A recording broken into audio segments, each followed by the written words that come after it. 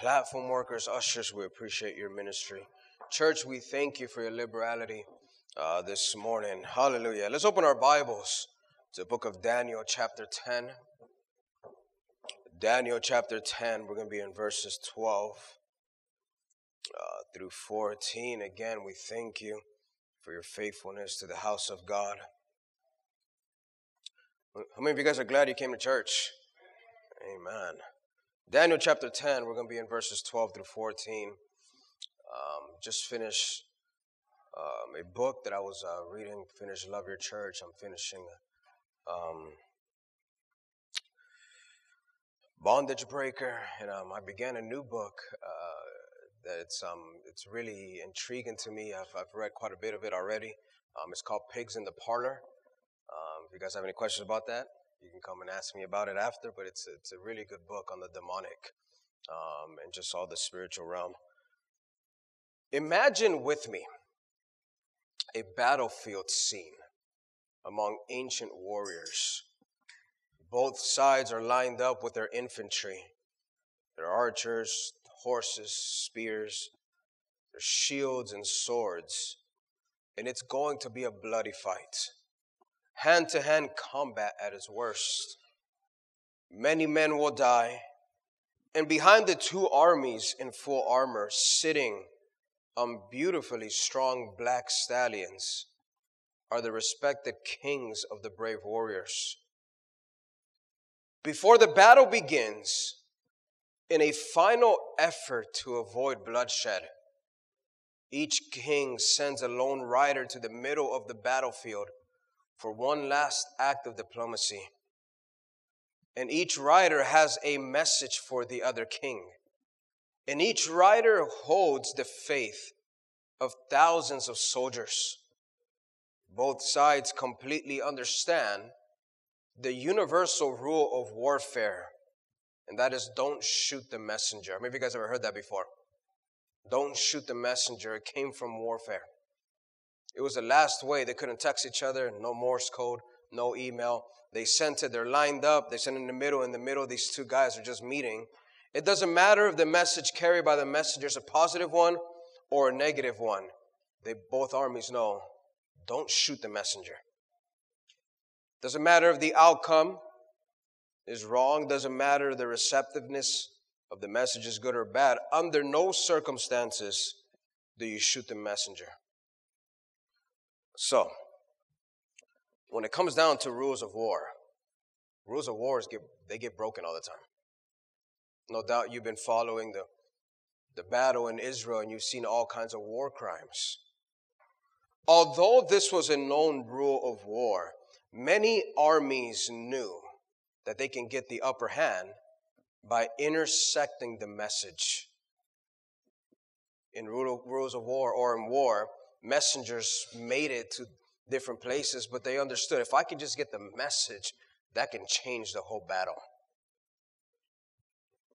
In our text, we're going to read how a messenger, better known as an angel, has an answer from God to Daniel's prayer. And in our text, we see that the messenger tells Daniel, I was on my way, but I was withheld.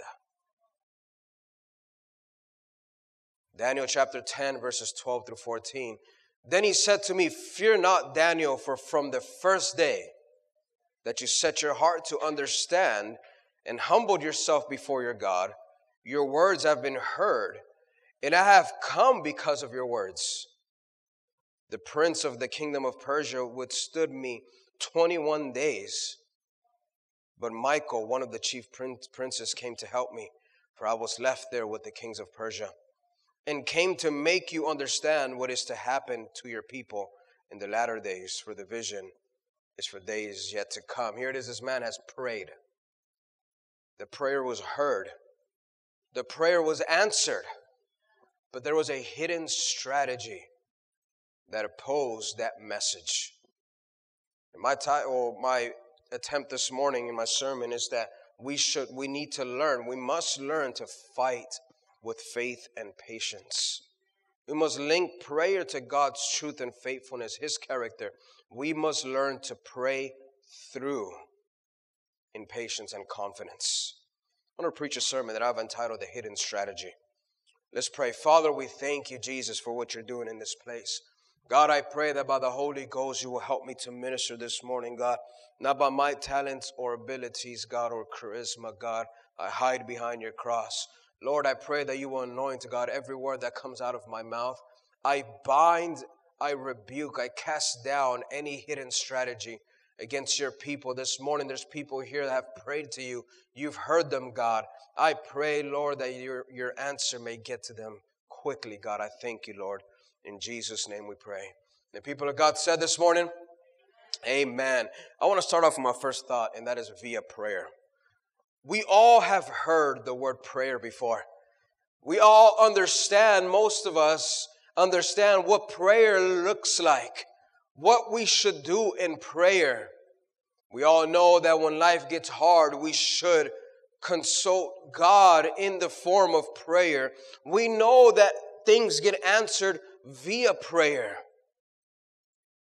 But there are logistics involved in our prayers. They have a start and they have an end. They have a cause, they have an effect. Someone speaks it and God answers it. But we fail to understand, what we neglect is the route the answers of our prayers have to take.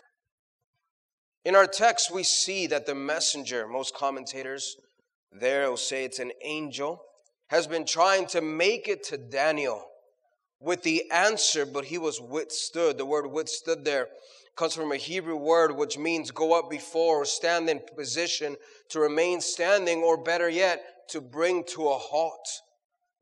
The king of Persia could have not referred to an earthly prince, for no mere man could withstand a heavenly messenger. None of us here can grab the wings of an angel and stop him. Frank Hammond, the author of the book Pigs in the Parlor, said, there are ruling demon spirits placed by Satan over nations and cities in order to carry out his evil purposes. Problems that persist and plague churches and homes can well indicate that special evil agents have been assigned to cause trouble. That there are these demonic spirits that get a vice grip on congregations, on families, on men, on women, and they don't let go unless they're confronted. This man here, or this angel, this messenger was attempting to come to Daniel, and he was withheld. Something stopped him. Something made it harder for him to get there.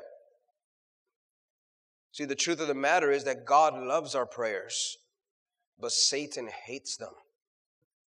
Our Bible teaches us that God loves to hear from us. Revelation chapter 5 verse 8 says, and when he had taken the scroll, the 4 living creatures and the 24 elders fell down before the Lamb, each holding a harp and golden bowls full of incense, which are the prayers of the saints. The word incense means a pleasing aroma. It says that's the prayers of the saints to God. Revelation 8 verses 3 and 4. And another angel came and stood at the altar with a golden censer, and he was given much incense to offer with the prayers of all the saints on the golden altar before the throne. And the smoke of the incense with the prayers of the saints, rose before God from the hand of the angel. That it's a pleasing aroma to God. When we're able to cry out to him, when we're able to pray, he collects them. They're in a bowl. To collect them means to have interest in them. That it's not just, I heard them, I'll do it later, but that somewhere he keeps it. Our prayer is joined with a pleasant aroma to reach God. He loves to hear our prayers. He's glorified by them.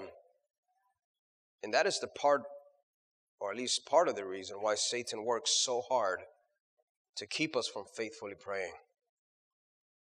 In spiritual warfare, prayer is the secret resource of the Christian.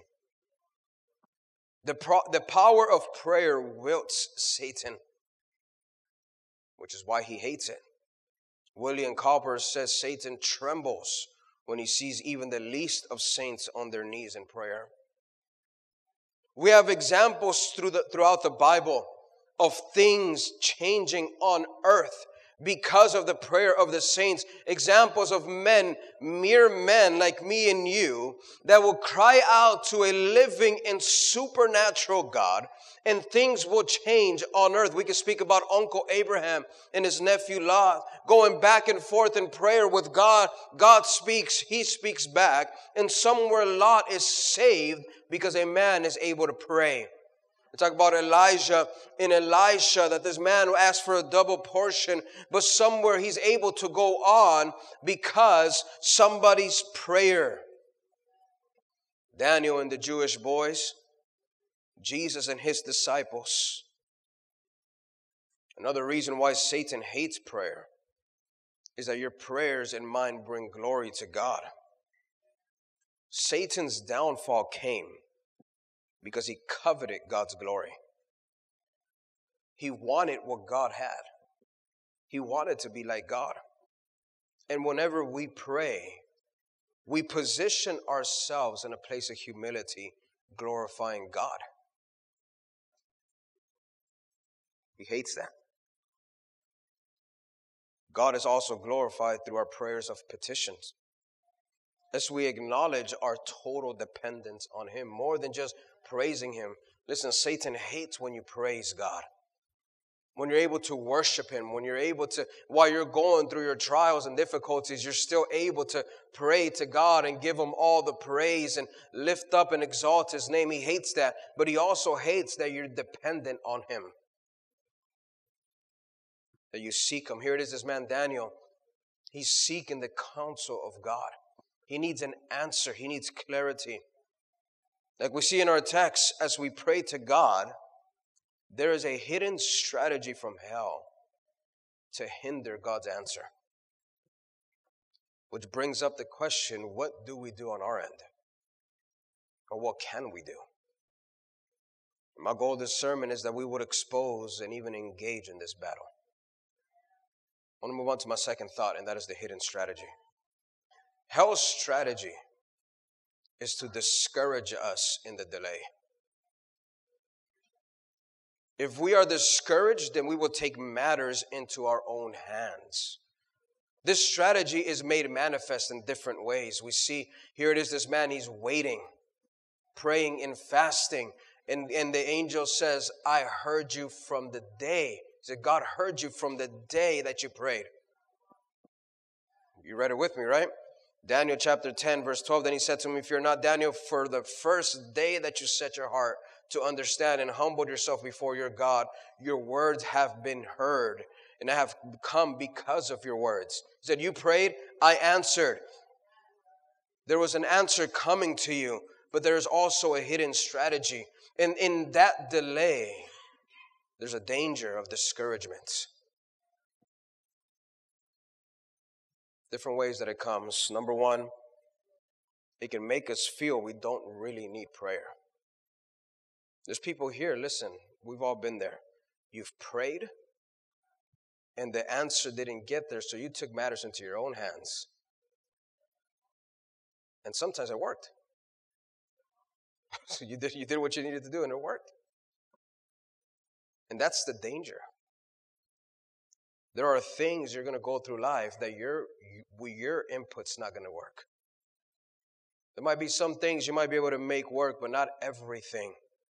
We see in the book of Judges how Samson arrived at a place where he felt strong enough and he didn't need God anymore. Judges chapter 16, verse 20. And she said, the Philistines are upon you, Samson. And he awoke from his sleep and said, I will go out as at other times and shake myself free. That's the problem, is that there's people here this morning, you might have that attitude. I've set myself free every other time, so I'll just do it again. If you're a student of the Bible, you know there was a last time. He got up and tried to shake himself free, and he couldn't. Verse 20 again, Judges 16:20. And she said, the Philistines are upon you, Samson. And he awoke from his sleep and said, I will go out as at other times and shake myself free. But he did not know that the Lord had left him. to the danger and the delay that we can feel we don't need prayer. Why should I pray? Why should I talk to God? Number 2, hell wants us to feel unworthy to pray. Psalm 66, verse 18 and 19, if I had cherished iniquity in my heart, the Lord will have not listened. There's people here, you think you're too much of a sinner to talk to God. And that's a lie from hell. Can I tell you, listen, we're all crooked. We're all crooked. Some of us just do a better job of hiding it. We got things, we got issues. None of us, and to be honest, can we level out the playing field? None of us are worthy to talk to God. This is why people in the Old Testament, right? You see God will show up and they just fall flat on their face. Could you imagine being there? You know, you're talking to Moses and then God shows up and then you open your eyes like, bro, what the heck happened? You're not worthy. He says, if the Lord would have listened. For verse 19, this is incredible. But truly, God has listened. He's attended to the voice of my prayer. The incredible dynamic in the revelation of prayer is that you're not worthy. God chooses to listen to you. He wants to hear you. He loves you. 1 John chapter 1, verse 9. If we confess our sins, He is faithful and just to forgive us our sins and to cleanse us from all unrighteousness. Every single one of you here in this place, doesn't matter where you came from, what you've done, where your status is right now, how you feel right now, God wants to hear you. God loves you. The strategy from hell is if we think we're unworthy, why even try? Number 3, hell wants to encourage us to put prayer off until later. Luke chapter 22, verses 40 through 41, and he came to that place. He said to them, pray that you may not enter into temptation. Right? And then he withdrew from them about a stone's throw and knelt down and prayed. And later on, you see it in verses 45 and 46. So here it is. Jesus first says, hey, listen, pray that you don't fall into temptation. So most of us would pray. Verse 45, and when he rose from prayer, he came to the disciples and found them praying. Found them sleeping for sorrow. Verse 46, and he said to them, why are you sleeping? Rise and pray that you may not enter into temptation. Procrastination is the downfall of many people. Pastor Rosario drills it into us. Don't put off for tomorrow what you can do today. That somewhere, we should be praying. I mean, think about it. Jesus is telling them, pray. And it wasn't just say, hey, can you pray? No, he went down and prayed himself. I believe the thought was that they should have joined and prayed. It was a stone's throw. He says, you know what, as far as you can throw, that's probably, you can still see Jesus. The disciples, instead of going with them, out of sorrow, they went to go sleep. They're throwing a pity party when they could have prayed. Number 4, hell wants us to think in a carnal way. And he causes worldly thoughts to run through our minds. Matthew 13:22, as for what was sown among thorns, this is the one who hears the word, but the cares of the world and the deceitfulness of riches choke the word, and it proves unfruitful. The cares of the world are things which are not necessarily sinful all the time, but they're heavy burdens that hinder us from bearing spiritual fruit. You will be amazed how this is affecting us in many ways. One of the best examples in our text is Martha. Martha and Mary. Martha was so busy cooking that she did not have time to listen to the word when Jesus visited him. But Mary picked the better of the two, right? He picks the better, and she kneels and she sits at the feet of Jesus. The truth is that there are things that we got to take care of in life. There's nothing wrong with having a job. As a matter of fact, some of you guys, you need a job. Amen? That's discipleship. proven true and faithful to a job. There's nothing wrong with having a job, but many are spiritually barren because of their jobs. The same is true about the things that are part of our earthly responsibilities, such as our families, our kids, hobbies, that might not be sinful, but if they prove to cause you to be spiritually barren, then they are sinful. It is hard for many to understand this truth because the things are not sinful things. But we are to not allow anything, including the deceitfulness of riches or the cares of life, make us spiritually barren or unfruitful. So why does he do all this? Why is this strategy to shoot the messenger? See, if we stop praying, if we take matters into our own hands, then we run the risk of aborting the answer. We run the risk of just saying, you know what, I don't want that answer anymore. We see this danger exemplified in the life of King Saul. 1 Samuel chapter 13, verses 8 through 14, says he waited 7 days, the time appointed by Samuel, but Samuel did not come to Gilgal, Samuel the prophet, and the people were scattering from him. So Saul said, bring the burnt offering here to me, and the peace offerings, and he offered the burnt offering. So here's a scene. Here it is, this man, the king, he has to wait for the prophet. The prophet, he represents Rhema, the word of God himself. And somewhere he has to wait for it. He says, wait for me 7 days. And at the 7th day, he's still there waiting for an answer. And the Bible says, if you read it with me, first verse, Samuel did not come to Gilgal, and the people were scattering from him. There was people around them already getting desperate, probably saying all kinds of stuff. See, that's why prayer doesn't work. See, this is why you shouldn't be waiting for the things of God. And somewhere he says, okay, fine, give it to me. I'll take care of it. Bring the burnt offering here to me and the peace offerings. Verse 10, as soon as he had finished offering the burnt offering, behold, Samuel came. And Saul went out to meet with him and greet him. I wonder how that greeting was. You ever been caught? I mean, caught like red-handed. Like there's just nothing you can say. Like it's just caught in the act. And you're just looking at Samuel said, what have you done? And Saul said, when I saw that the people were scattering from me, and you did not come within the days appointed, and that the Philistines had mustered at Michmash, I said, now the Philistines will come down against me at Gilgal, and I have not sought the favor of the Lord, so I forced myself and offered the burnt offering. And Samuel said to Saul, you have done foolishly. You have not kept the commandment of the Lord your God, with which he commanded you. For then the Lord would have established your kingdom over Israel forever. But now your kingdom shall not continue. The Lord has sought out a man after his own heart, and the Lord has commanded him to be prince over his people, because you have not kept what the Lord commanded you. He did not wait on the prophet.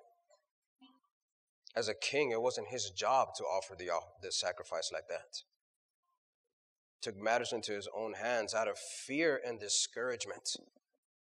I know we can read that and we can be very subjective and come after Saul and say, Saul, bro, you should have waited. I would have waited. But the truth of the matter is, this man is in charge of a lot of people. And they were all scattering. They were in fear. And he's crying out to God. He's praying. He did something right, but he just hasn't gotten the answer yet. So he's between a rock and a hard place. He has to figure things out. It was fear and discouragement, hardship, that causes him to take matters into his own hands. Bring me. He tells Samuel, I forced myself. You ever felt like that before? I just had to do it. Moments later, the prophet appears. I wonder how many times God's answer was on the way, but our disobedience changed the outcome. Here it is, Samuel was on his way. Think about what he says in verse 13. And Samuel said to Saul, you have done foolishly. You have not kept the commandment of the Lord your God, which we commanded you. For then the Lord would have. I don't want God to look at me and say, I would have. Would have established your kingdom over Israel forever.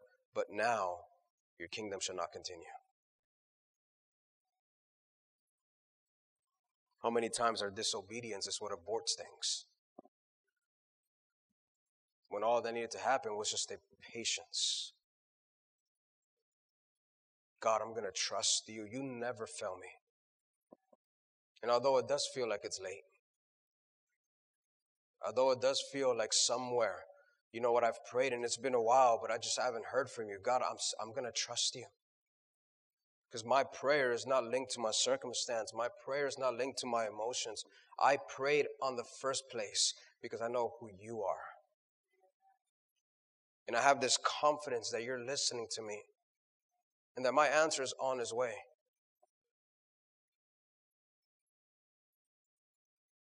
I'm going to close with my third point. And that is linking prayer to God's character. Prayer cannot be linked to our emotions. Although emotions are what drive us many times to pray. And I think we'll be ignorant and naive to say, no, you can't. You know, when life gets hard, you can't only pray when life gets hard. I get that. But the truth of the matter is we pray more. And if you didn't have a prayer life established before, and now life is a living hell, more power to you to pray to God. We can't link into our emotions. We can't link into our circumstances. Those are ever changing and not a good gauge at the future. How many times have we been wrong about something? So the question now is, how do we do this? How do we remain faithful while the message is on its way and is being withheld by a hidden strategy? It's easier said than done, isn't it? You ever sought a brother or a sister to help you in advice or counsel, and they're just like, yeah, just pray. Just be faithful. And you're like, yeah, it's easy for you to say because you're not going through it. This is why you got to be careful of the way you counsel sometimes. Don't sound dismissive. Just listen. People just want to listen. They want you to listen at times. So I believe there's a few things we can consider. I'm not saying I have the perfect strategy, but there are a few things we can consider. Number one is we got to pray in the Spirit, meaning our reliance on God's Spirit within to concentrate on. Romans chapter 8, verses 26 through 27. Likewise, the Spirit helps us in our weakness. For we do not know what to pray for as we ought, but the Spirit himself intercedes for us with groanings too deep for words. And he who searches hearts knows what is in the mind of the Spirit, because the Spirit intercedes for the saints according to the will of God. With this praying in the Spirit, the speaking in tongues, what it does is that you begin to allow the Spirit to pray to God about things that are hidden to you. Think about that. It intercedes in our weakness, for we do not know what to pray. We do not know what to pray for as we ought, but the Spirit himself intercedes for us with groanings too deep for words. I believe that Daniel here learned how to speak to God in this very way. That he has prayed and he asked for an answer, yet it hasn't arrived, but you allow the Spirit to be able to speak about things that we just don't know. You're not going to know everything about the spiritual realm. There will forever be, as long as you're alive and you have a pulse, there will forever be a hidden strategy against you. A hidden strategy against your prayers. You need the Spirit to intercede for you. You need this type of praying. Number two is pray on all occasions. And this is the challenging part. Is that there are times, I'm not going to lie to you, there are times where you just have to grab yourself from your neck. The skin on your neck right here. You know how you grab puppies? You grab it and you grab it. You're like, that's what you have to grab yourself sometimes. You're just like, you know what? You're going to talk to God. And it's hard to do that. One, because it hurts. You guys ever prayed when it hurts? When it's just you and God? And you're talking to Him about things that bug you? Things that you might have already asked?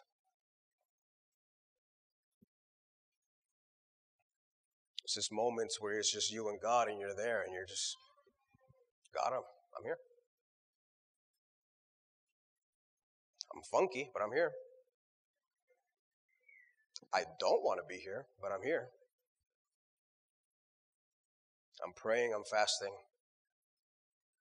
My emotions don't match. You know, they say, forget where I read this.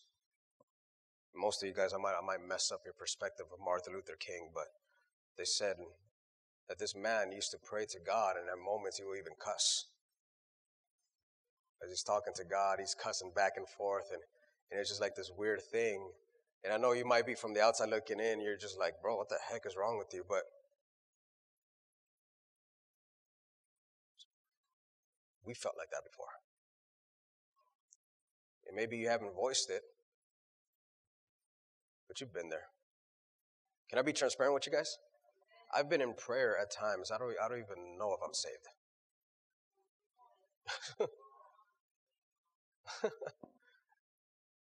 Looking at God, I was like, God, I love you. I don't know if I like you right now. I asked you about this, and I still don't have an answer. Well, my wife and I, we prayed for a child for 10 years. And Titus came along, and it was a tremendous blessing. He did fill a hole there. But we used to talk to each other, even in bed, these intimate moments, and we used to like, what are we doing wrong? They teach us, take no for an answer, right? Cry out to God and fight and do all these things, and in Jesus' name, you bind it, you do all those things. But what if it just doesn't happen yet? I remember having a conversation, was like, what if it just doesn't happen? My wife and I, we talked like, if it doesn't happen, will we still love God? We went through a weird phase where we were beginning to hold God hostage in a sense. Some of you, I don't doubt it, here this morning by the Spirit, you're there. You've held God hostage. You're God. I'm like, hey, I'll serve you if you do this. If you don't, then I won't do anything.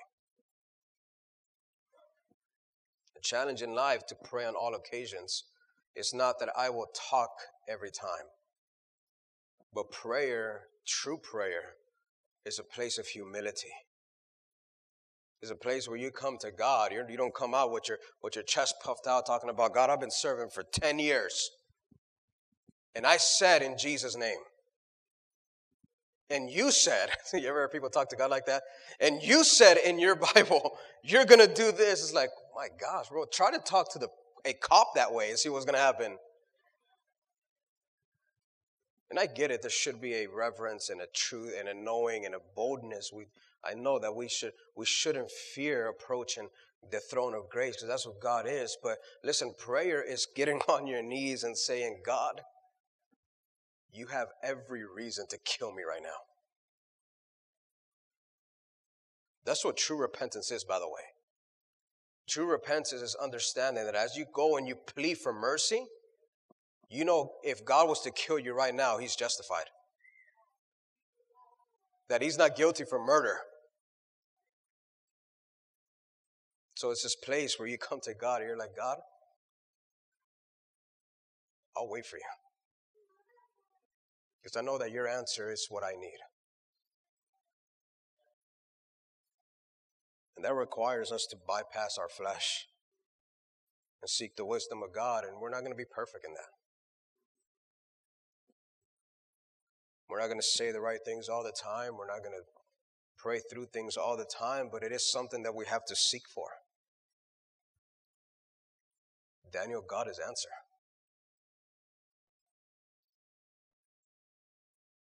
What an incredible story. I want to read it again, Daniel 10, verses 12 through 14. Then he said to me, fear not, Daniel. You know why he would say fear not? Just scared out of his mind, right?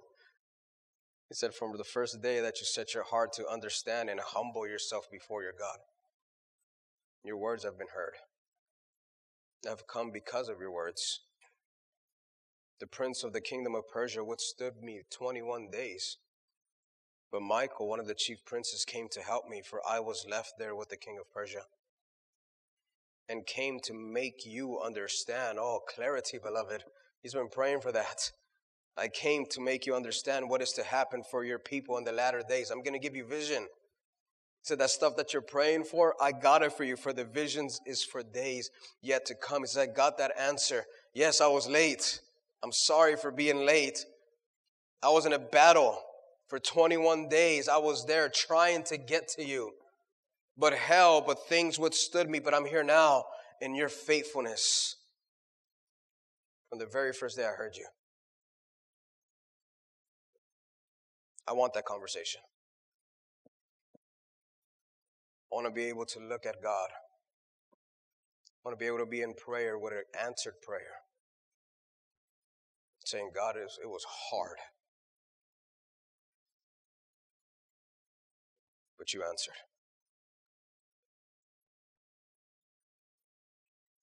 The third thing to how we do this is knowing that we can go to God with all kinds of prayers and all kinds of requests. Nothing is too small and nothing is too big.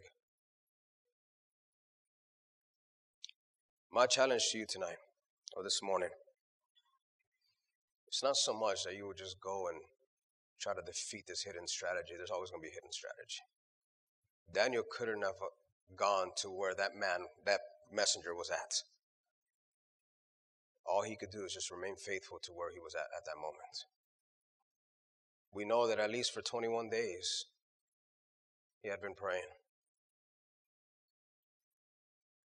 So my challenge to you today is that you will truly pray.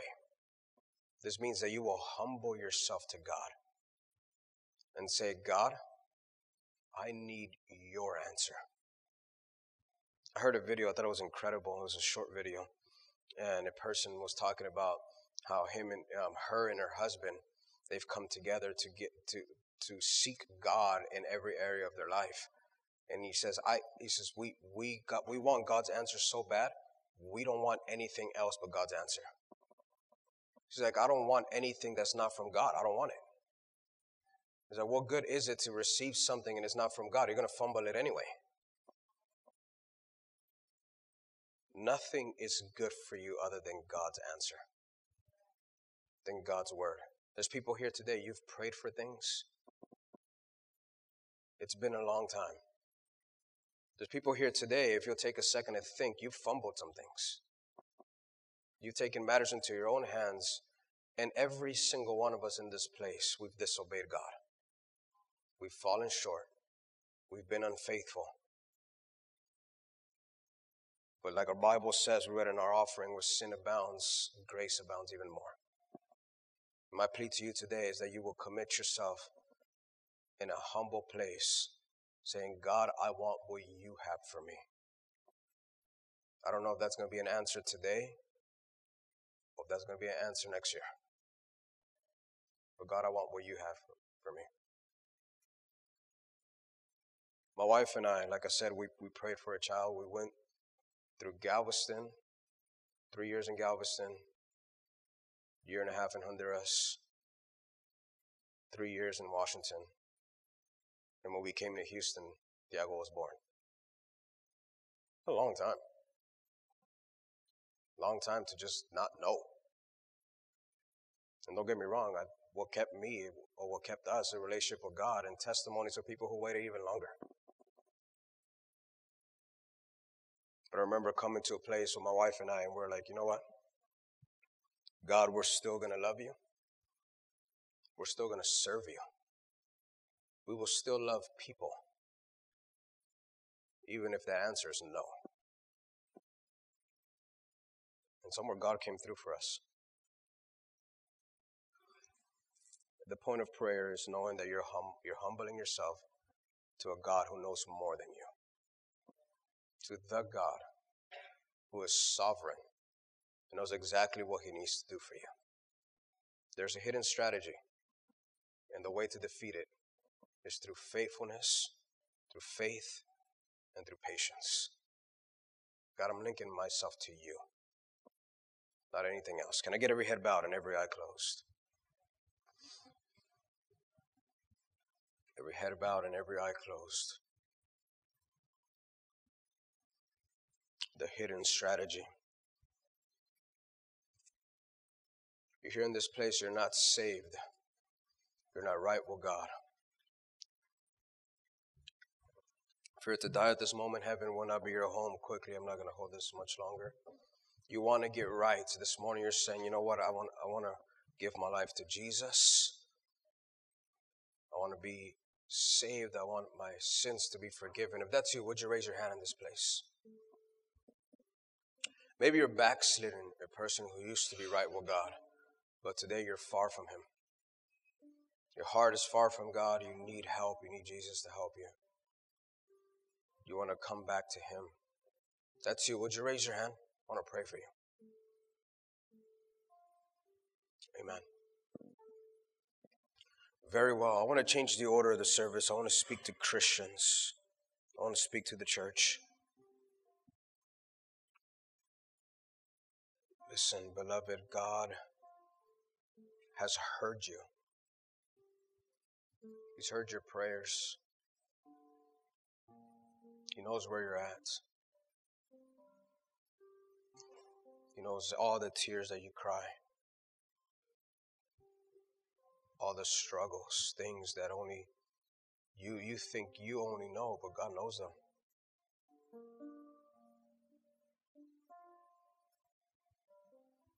It's not that he's ignored you. It's not that he's forgotten about you.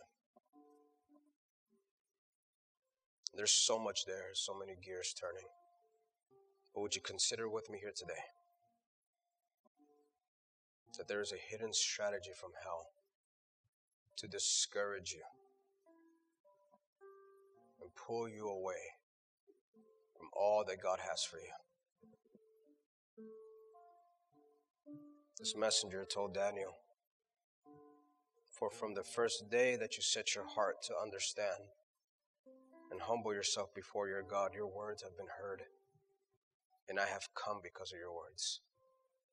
If you remain faithful and patient, humbled, God's going to come. There's going to be a messenger one day, and he's going to bring an answer. And that answer is going to be because of your words, because you prayed. Don't let hell discourage you. Don't let him steal that joy. Don't let him steal that destiny. Satan has no destiny. His purpose is to spend eternity in hell.